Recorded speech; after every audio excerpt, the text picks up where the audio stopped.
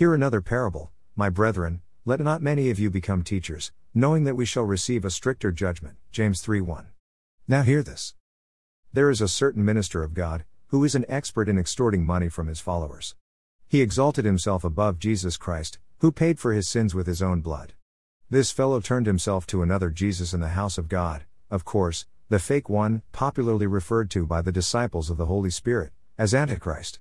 Because of his excessive greed for money, this man will flood every month of the year with profit-oriented programs. With these programs, he extorts money from his followers every now and then. That has been his character since he anointed himself a bishop. Jesus Christ revealed through many infallible words 2,000 plus years ago, that he is coming again to judge the works of men, and this judgment shall begin, and had already begun, with those who minister at the sanctuary of God. Not every one who says to me, Lord, Lord, shall enter the kingdom of heaven, but he who does the will of my Father in heaven. Many will say to me in that day, Lord, Lord, have we not prophesied in your name, cast out demons in your name, and done many wonders in your name? And then I will declare to them, I never knew you, depart from me, you who practice lawlessness. Matthew 7:21-23.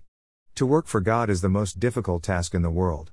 It demands the highest degree of honesty, faithfulness, loyalty, accountability, righteousness, and above all, the fear of God, who employed you to work for him.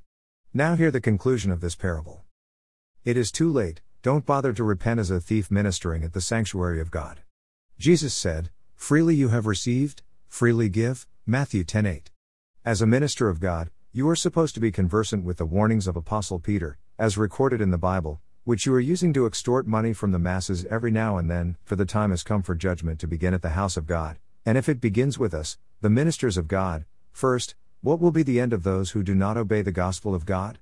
Now if the righteous one is scarcely saved, where will the ungodly and the sinner appear?